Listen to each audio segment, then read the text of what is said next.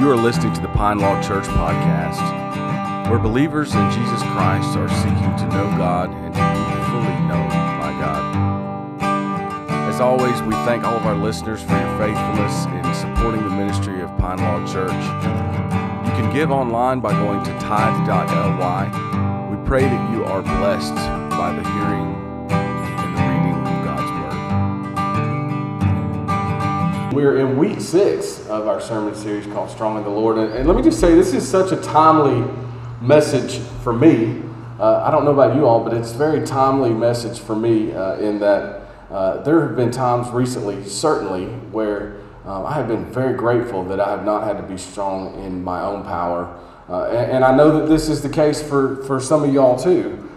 Because here's the deal, the same is true for a lot of y'all. There have been things going on in your life, sickness and struggles and difficulties, financial struggles, maybe marital struggles, whatever they are, employment issues, and in a season when we're all bearing the weight of this seemingly new world. With all this chaos going on around us, we're diving into Paul's letter to the Ephesian Christians, and we are talking about putting on the full armor of God. We're talking about being strong in the Lord. So here's the theme. The theme is, why do we need to be strong in the Lord? Because we are in a war. We are at war. This is not a militant sort of go out and, conquer type of war. This is a spiritual war. Revelation 12:7 says, and there was war in heaven. It is declared. We can see it. We are living it every day. We look around and we understand that it is present. We live in two realms. We live in an unseen realm and we live in a seen realm. We live in an earthly and a physical existence, but we also live in an unseen realm and a spiritual realm. So much of what we encounter in our day-to-day lives has a spiritual DNA to it. And so we live our lives in one of two ways. We either live our lives in a way that ushers in heaven, ushers in the kingdom of God, brings heaven down to earth, or we live in a way that draws hell up into the places where chaos and deceit and struggles exist. And we have to embrace this binary biblical worldview where there is light and there is darkness. There is good and there is evil. There is heaven. There is hell. There is truth and there are lies. There is humility and pride. There's hope and despair, envy and contentment. There are two opposing forces within this biblical worldview, and there's this tension that is drawn out in how we interact with our physical surroundings while maintaining this understanding that there is a spiritual world that underpins all of it. There is a spiritual war that underpins every material struggle we encounter. So here we are in Ephesians. If you're unfamiliar with the Bible, when you read the New Testament, a lot of it is made up of letters. A lot of them were written by the Apostle Paul. He wrote letters to different churches in different cities across the Mediterranean basin. Jesus has lived his life. He has been crucified. He has risen. And Paul and the church breaks out across the globe. It breaks out like fire. And as the church breaks out in several different cities, churches pop up. Paul is going around, and one of the cities that the church broke out in was a city called Ephesus, which is modern day Turkey. And this letter that we're reading, that we're studying from in Ephesians 6, is written by the Apostle Paul to the church in Ephesus, to the Ephesian Christians. And he's telling them, here are some things you need to know. Here are some practical things that you need to know. Here are some pragmatic things that you need to know about how to live out your faith. Here are some things about grace. Here are some things about marriage. Here are some things about whatever. And toward the end of the letter, he says this in Ephesians 6, starting in verse 10, he says, a final word, be strong in the Lord and in his mighty power. Put on all of God's armor so that you will be able to stand firm against all strategies of the devil. For we are not fighting against flesh and blood enemies, but against evil rulers and authorities of the unseen world, against mighty powers in this dark world, and against evil spirits in the heavenly places. Therefore, put on every piece of God's armor so that you will be able to resist the enemy in the time of evil. Then after the battle, you will be standing firm. Stand your ground, putting on the belt of truth and the body armor of God's righteousness. For shoes, put on the peace that comes from the good news so that you will be fully prepared In addition to all of these, hold up the shield of faith to stop the fiery arrows of the devil. And here we go with today's passage. Put on salvation as your helmet. Put on salvation as your helmet. There is this progression that is laid out that's beautiful. We've got this belt that we buckle around our waist that plants us in truth. We cover our most vulnerable parts with the breastplate of God's righteousness. We get our feet ready as we strap on the shoes of the good news of the gospel. And we say, yes, Lord, I'm ready to go to battle. And then we tighten our grip on the shield of faith that protects us from the fiery arrows as we advance as one into enemy territory. And then God says, what's on your head? What is on your head? And this is not an allusion to the most recent vice presidential debate. What's on your head? What's on your head is what God is asking. He says, what is protecting the control center of your life? What is enveloping the tool that God has given you for discerning the will of God in your life? What are you wearing on your head as a means of protection? And Paul tells us, put on salvation as your helmet.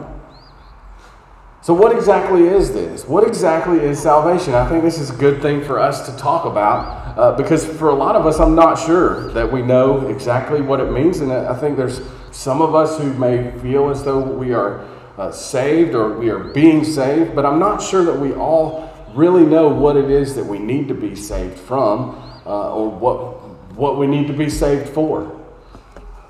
What we're saved to. Why do we need to be saved? For a lot of us, we probably don't feel like we do. For a lot of us, we've got our lives together. We're doing good. We do good when we can. We give when we're able. We're productive members of society. And our society tells us that as long as we try to be a good person, then we're going to be okay. But that's not what God says. It's not scriptural. And you might be shocked, actually, if you turn a couple pages back to Ephesians 2 in the same letter that Paul wrote and discover that the Bible actually says you were dead in the trespasses and sins in which you once walked, following the course of this world, following the prince of the power of the air, the spirit that is now at work in the sons of disobedience, among whom we all once lived, in the passions of our flesh, carrying out the desires of the body and the mind, and were by nature children of wrath, like the rest of mankind. Woo! Good morning. Welcome to church, where we want to make you feel good, right? We want to make you feel good about life, but this is what we're working with. This is what we're working with. This is the foundation of how we understand God to work in our lives. We are all descendants of a fallen and broken creation from the sins of Adam. And even if we struggle to embrace the fact that we have inherited this brokenness, the reality is that every single one of us has fallen short of the glory of God in some way. We've all fallen short. We're all in desperate need of forgiveness and desperate need of God's grace, but we don't always like to admit it. If you think about it, when somebody asks you about your upbringing, they're like, hey, how's your family? How many of you are like, oh, it was good childhood. Sons of disobedience, a little bit, just kind of the normal stuff, child of wrath, just normal stuff, no big deal. It's just a normal child. Nobody says that. But we have to understand that this is our starting point as Christians. We have to understand that we are born into this world as broken and fractured, in this broken and fractured creation, and we are in desperate need of a risen Savior for forgiveness. We have to understand that we're not bad people trying to be good, and we're not even sick people trying to be well. Scripture tells us that we are dead people in desperate need of a new life in Christ. As we think about this, a lot of us, I think, are quick to think of salvation as something in the hopefully far-off distant future that speaks to our eternity with Christ. We think salvation is something that ensures our eternity in heaven after we pass through this life into the next life, that by our profession of faith in Jesus Christ and in his death and resurrection, our seat in heaven is reserved with our name on it. and we are able to avoid the fiery furnace. But what I want you to understand today is that salvation is not only that. It's not only something that points to our resurrection and the life hereafter. It is so much more. It is so much more than what happens after we leave this place. Resurrection and salvation happens here. It happens now. It happens today in our encounter with and our faith in the living Christ. Resurrection happens today when we die to ourselves and we live for Jesus Christ. Salvation is the moment that we embrace the grace of God when creation is healed. When the fractures of creation are healed and we are made right with God. It's what happens when we embrace all that Christ has done for us. We not only experience resurrection when we leave this life, we experience resurrection here, now, today. Salvation happens here. In fact, I love what Simeon says when he encounters Jesus as a child in the temple. He says, "For my eyes have seen your salvation." Paul also tells us in Romans 6,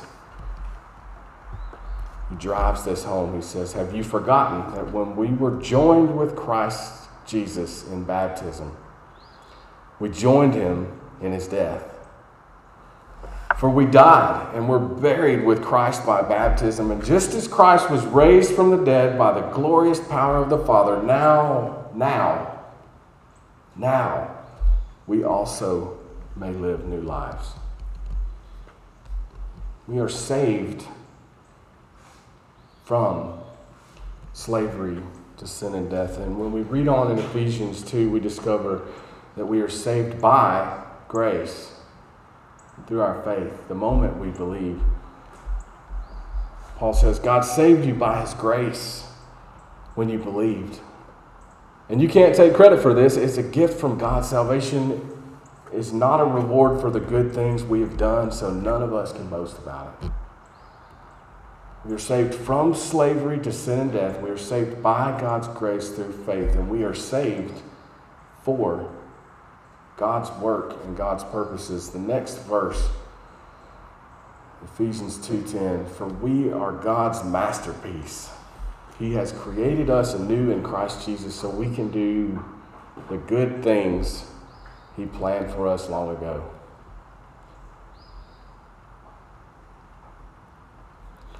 So as we talk about this helmet that we place on our heads, very quickly I just want to share with you a couple of big ideas about what Paul is telling us, what I believe Paul is telling us. He tells us to take the helmet of salvation, and when you think about a helmet, foremost, a helmet is intended to protect. A helmet protects our head. When we think about hockey or football or other sports, it is an essential part of the uniform. There's been a lot of attention paid to CTE lately when football players receive these repeated head injuries, and the helmet is a critical part of the uniform. And just the same, the helmet of salvation protects us from the repeated attacks of our enemy. When we rest firmly in the truth that salvation is here now, that it is happening in our lives, that we are being saved, that we have been saved, and that we will be saved. Our salvation protects us against the voice of the enemy that seeks to tell us lies and sow lies and deceit into our life and send us on a mission that is not God's purpose. The voice of self-deceit, the voice of fear and anger and pride. Scripture tells us that God has created us for his purposes. The helmet of salvation protects this control center of our lives, of our behavior, of our being. It allows us to discern God's presence in our lives with that as the central focus. This is why we are here. Not only to experience salvation, but to take it out into the world and to share it with other people. Even more importantly than protection, for a Roman soldier, the helmet was not only intended to protect their head, it was also a form of identity. when they would suit up in their armor, their helmet, they would place it on their head, they would venture off into battle, and the helmet, as they're engaging in battle, would indicate who they belong to, which army they belong to.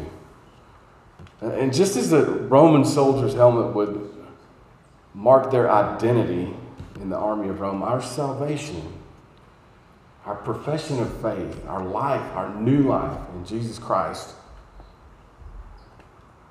marks our identity as new creations in God's image. So I'll ask you again, what's on your head? What is it that is in your life that is protecting your thoughts and your inclinations? But more importantly, what is it that gives you your identity as a new creation? Let us pray. Gracious and almighty God, I pray that if there's anyone here who questions the gift of assurance that you pour out for all of us on the cross, I pray that if there is anyone who questions that you would empower them to talk about it, that you would empower them to accept this mystery of faith, this grace that is poured out. I pray, God, that if there's somebody here today that is struggling to embrace this truth in their lives, that you would open the door for a deeper conversation, that they may be able to profess from their lips what you have done and what you are doing in their lives.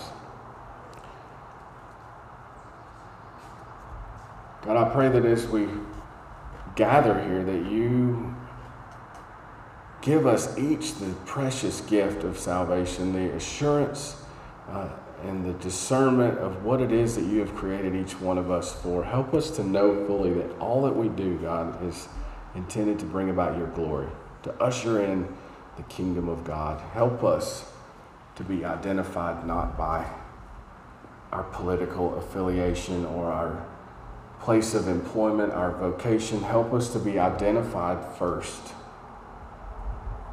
by the helmet that you place on our head, by the gift, the precious gift of Jesus Christ our Lord. It's in his name that I offer this to you. Amen.